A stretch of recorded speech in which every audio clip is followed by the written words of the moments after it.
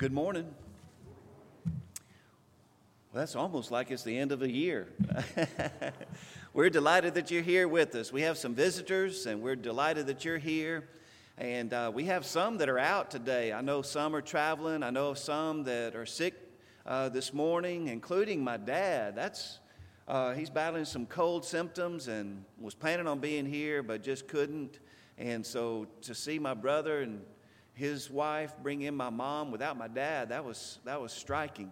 He was supposed to teach the conference room class, and so he's encouraging all in that class unless there's somebody to step up to just meet with another class this morning. I also want to mention, I'm going to be making announcements in a moment, but let's continue to pray for Sheila Hudson. She came through the surgery well, but had a setback because of the anesthesia and other things associated with it. Her tongue just swelled tremendously and blocking the passage of air through her mouth. And so she's in ICU with a oxygen tube down her sinus cavities. But Fred called me last night. There had been no change over the last couple of days until last evening. The doctor reported that there was some reduction in the swelling. So we're thankful for that, and we want to continue to pray for that to continue, for Sheila to recover from this surgery and the after effects, and pray for Fred as he's there every time visiting hours are open. Let's pray for strength for him as well. Let's just pause for a prayer right now. Father, we're so thankful for every blessing that you give us. And thank you, Father, for the avenue of prayer. When we feel helpless to help, we know that's where you are not limited. And so, Father, we ask for your great care on Sheila and upon Fred, and we're thankful for the better news concerning Sheila's condition. We pray that that will just continue and that she will fully recover from this and be able to be back home and back with us just as soon as possible. We are very mindful of those who've lost loved ones recently, and most recently, the Richardson family. And as Matt prayed earlier, we're so thankful for her life and for her family that she adored, and they adored her in return, and ask for your comfort to be with them. But Father, I'm thankful for the bond that unites us in Jesus, for the support that Mary experienced and the support that Mary gave, from the back pew girls to all the members of this church family. And it just reminds us of how precious it is to be related to one another through the blood of Jesus, and that you are our Father, and we are brothers and sisters in Christ. So bless our church family, particularly those that are struggling today.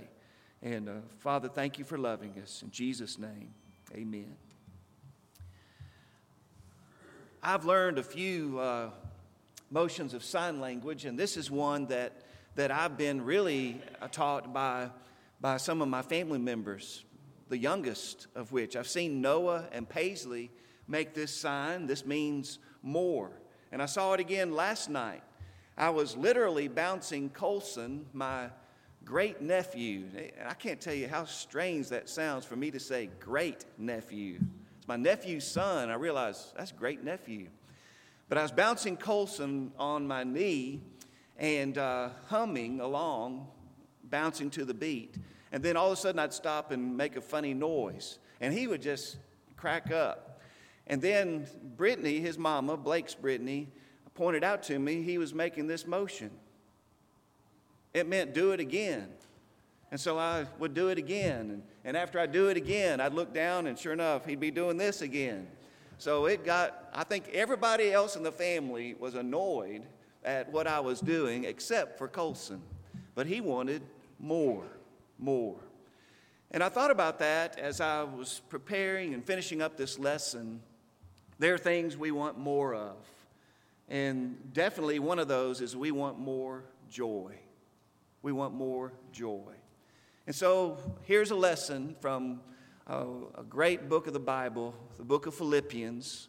And a dominant theme in the book of Philippians is joy. And I want to approach chapter 4, first 8 verses, how to have joy all year long. You want more joy? Let's study what the Apostle Paul writes and see how we can do that. Here's one thing we can do, and that's stand fast or stand firm. Verse 1, therefore, my beloved and longed for brethren, my joy and crown, so stand fast or stand firm in the Lord.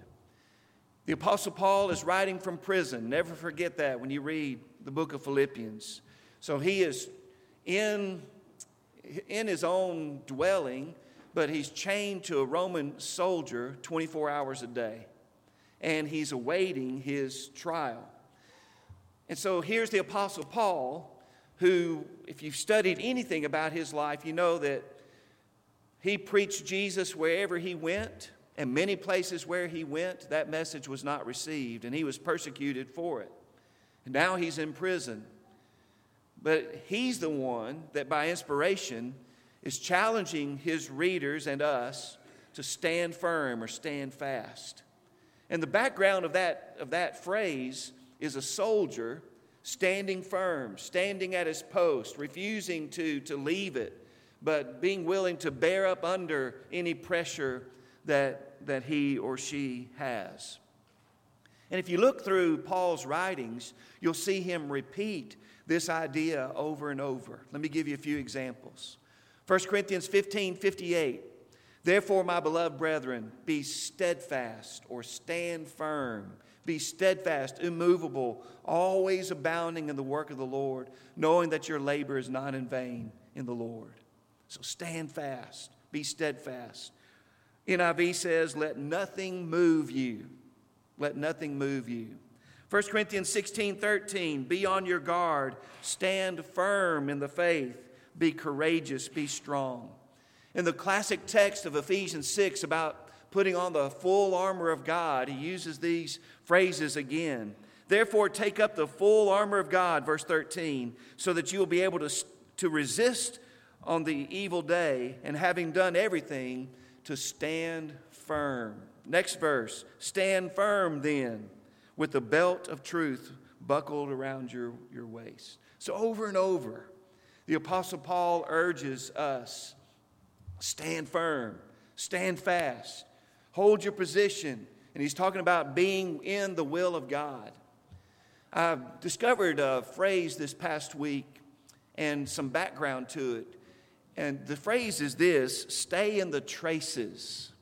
Stay in the traces. I wasn't familiar with that term.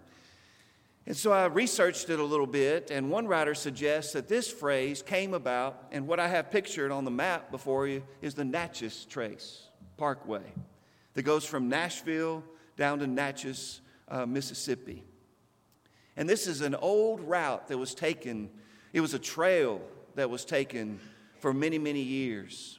And now it's become a parkway that you can't speed on if you've ever been on it. And at some points, I'm told, you can see the old trail and the old traces. And one writer suggests that these traces, what's meant by that and stay in the traces, is during the colonial era when they would travel by horse and wagon, that these wagon wheels would make traces, we'd call them ruts. But the idea was if you were traveling along this trace, keep your wheels in the traces. Don't try to venture off. Of course, if it rains, I would think there'd be a problem there. But if it wasn't raining, these places would become very hard, and it'd be in your best interest to put those wheels in those traces, and they would take you to your destination. Make application of that idea, stay in your traces, to staying in the will of God. Don't deviate from it. No matter if you're persecuted, no matter how difficult it gets, stay in the traces. Stay within the will of God, because therein is true joy. Number 2, settle your differences. Settle your differences. Verses 2 and 3, I implore, Paul writes, Euodia, and I implore Syntyche to be of the same mind in the Lord. And I urge you also, true companion, help these women who labored with me in the gospel, with Clement also, and the rest of my fellow workers, whose names are in the book of life. I've often thought, as this letter was read to the church at Philippi, I would hate to be Euodia and Syntyche, called out by name. And Paul doesn't identify the exact nature of the conflict of these two women. He says a lot of good about them. They'd been co-laborers with him and other workers in the gospel, and they were hard-working co-laborers with him. And he doesn't address the nature of the conflict, except that there is conflict between them, and he's urging these two women, agree, settle your differences, live in harmony with one another. And the fact that he doesn't identify the nature of the conflict, and especially that he doesn't take sides, teaches us that whatever the nature of the conflict and whoever is to blame, and likely in a conflict, both parties share in the blame, you need to work through it. You need to resolve it. Because let me ask you something. How much joy is drained when you're at odds with your loved one? And we all know that is so draining and it's so anti-joy. And so no wonder the Apostle Paul says, settle your differences. You're sisters in the Lord. You need to be able to work through this. And so settle them and live in harmony with one another. And how true is that for you and me today? Settle those differences. Live in harmony. I saw a synopsis of a book. The book title is this: What They Never Told Us About How to Get Along with One Another. Judson Edwards is the author. And he gives 6 principles to help create healthy relationships and to resolve differences. Let me briefly state those. Number 1, agree more and argue less. And that's what the Apostle Paul is telling Euodia and Syntyche. By the way, Euodia means sweet-smelling, and Syntyche means friendly. And watch this. I found this quote. For whatever reason, sweet smell and friendly weren't very sweet or very friendly to each other. And here it goes again. If I'm Euodia and I'm Syntyche and I know the meaning of my names, how embarrassing that is. But what a motivation for me to get right with my brothers and sisters in the Lord. Agree more, argue less. Number 2, listen more, talk less.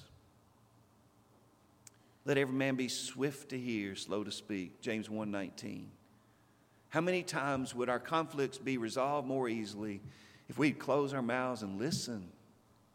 Many times we don't have the full story. So we got 2 ears and 1 mouth.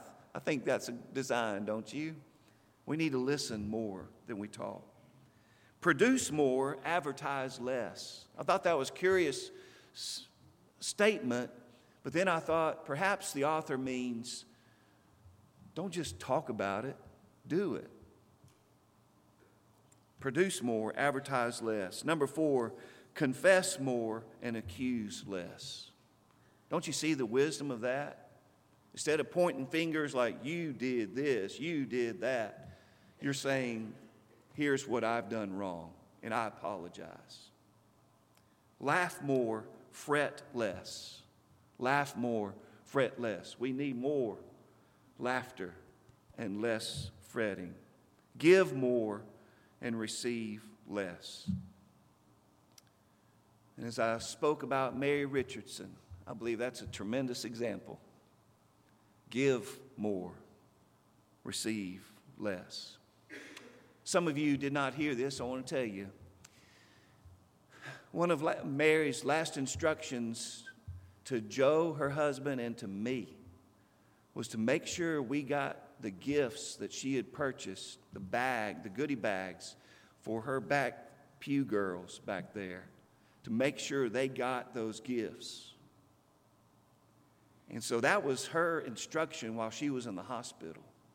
So when she was moved to SADS, I hope she was able to hear us tell her that we at least gotten them to the church building. So back pew girl, if you haven't got your gift, it's in the nursing room.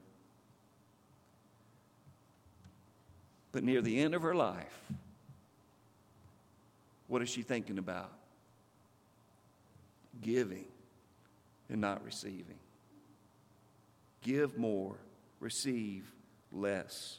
Number 3, resolve to rejoice. Resolve to rejoice.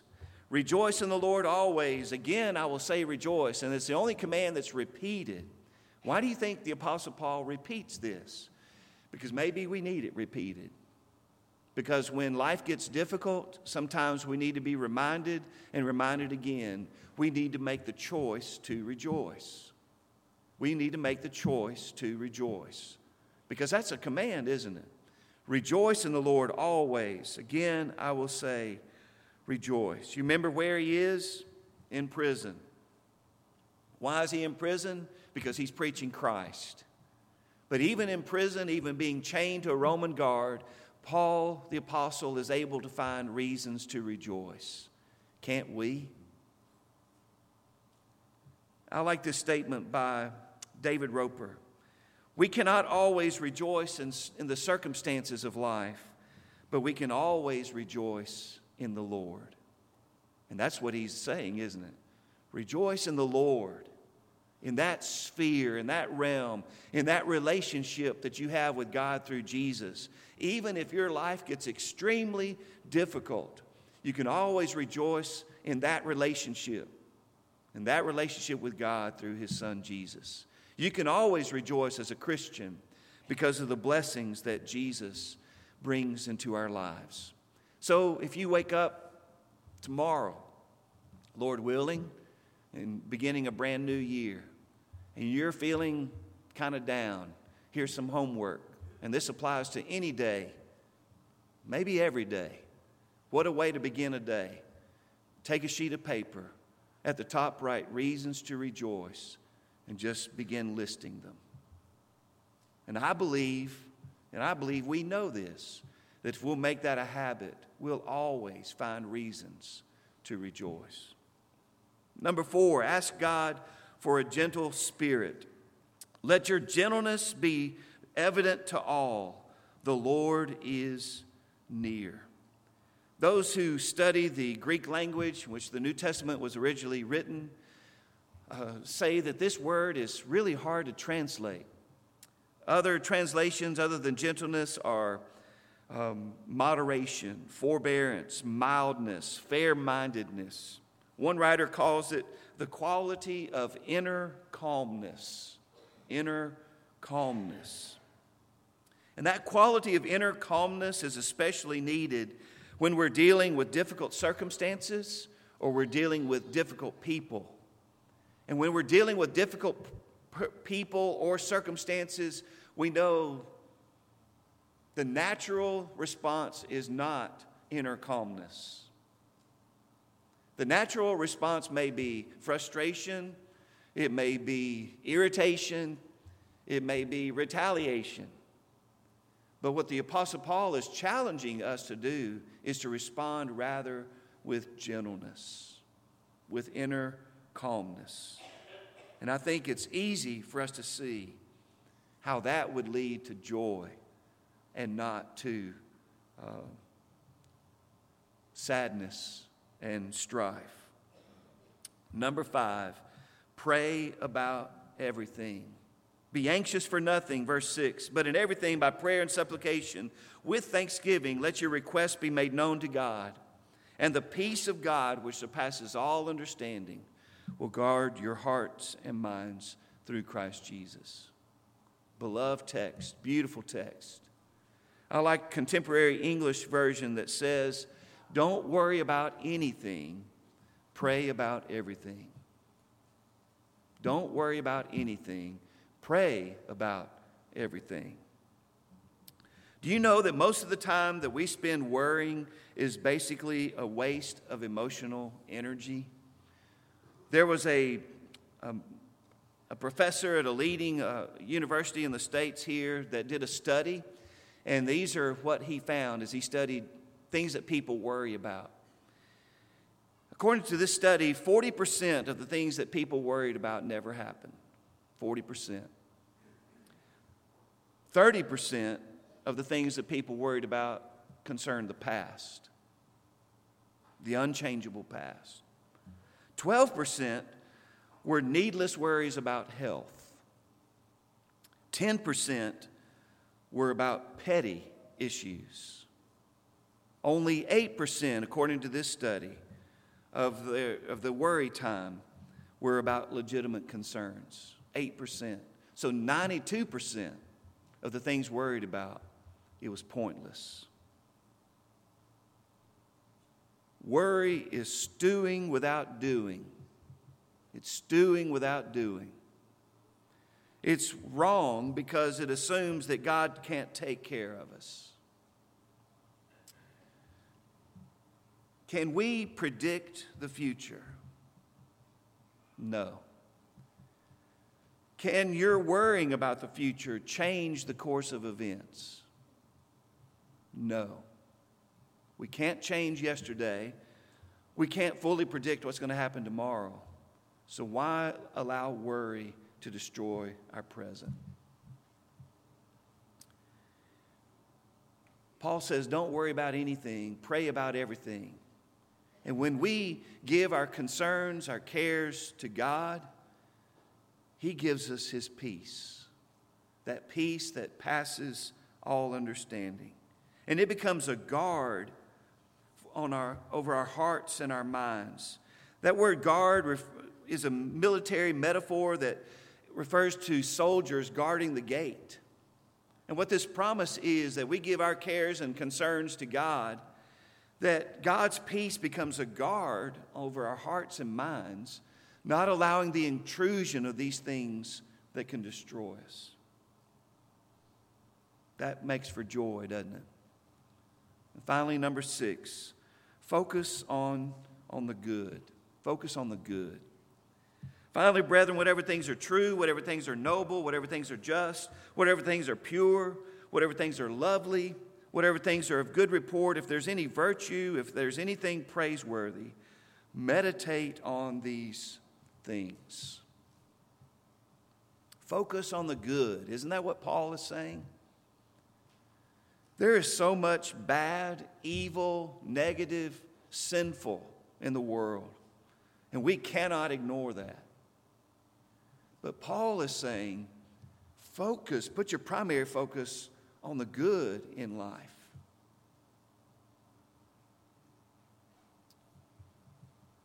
I've told you before, one segment that I like to catch when I'm watching national news, and most of the national news is just depressing.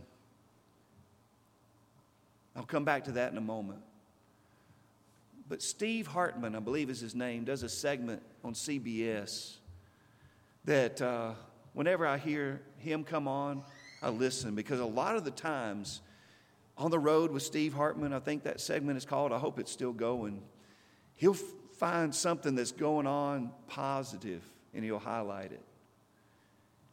And having listened to the news and getting rather depressed, that's just like a breath of fresh air.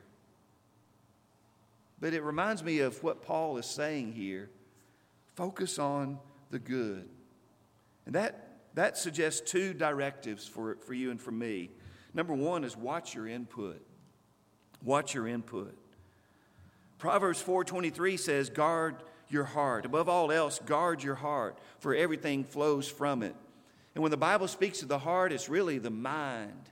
Guard your mind, because everything flows from your mind. And if it's, here's an old term, garbage in, garbage is going to come out.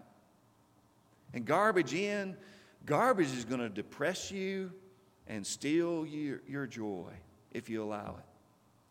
So watch your input. And secondly, purposefully take note of good things.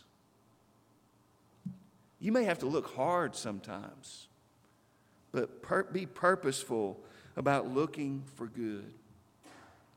You think the Apostle Paul knows what he's talking about? Do you think if we would do our best to implement these things, that we could have joy and more joy? I believe we can. There was a 3rd century man doing some research. I think his name was Cyprian. He was anticipating death. And he penned these last words to a friend, Donatus. And here's the quote. "It's a bad world, an incredibly bad world. But I've discovered in the midst of it a quiet and holy people who have learned a great secret. They have found a joy which is 1,000 times better than any pleasure of our sinful life. They are despised and persecuted, but they care not. They are masters of their souls. They have overcome the world. These people are the Christians, and I am one of them." May that be said of us. May that characterize our lives. That no matter how bad the world may get, that the world can't rob us of our joy. Rejoice in the Lord always. Again, I will say rejoice. I pray that as long as the Lord gives us 2024 and however much time, that we'll rejoice in the Lord always. And again, I say rejoice. Do you know that joy of the Lord that comes by being in relationship with Him? If it's your desire on this last day of 2023, if you've been studying or ready to obey the gospel of Jesus Christ, why not today? The baptistry is ready. We're ready to assist you. If you've turned from sin and repentance, you're ready to confess the sweet name of Jesus, that He is the Son of God, we're ready to baptize you into Christ so His blood can wash away your sins. What about Christians, those who have obeyed the gospel? Have we allowed the world to rob us of our joy? Have we been looking for joy in other things? Maybe we need to come back, turn back to the Lord. If that's the desire of your heart, if you need us to pray with you for that, to that end, or for any need that's weighing on your heart, we'd love to. And won't you come right now as we stand and sing?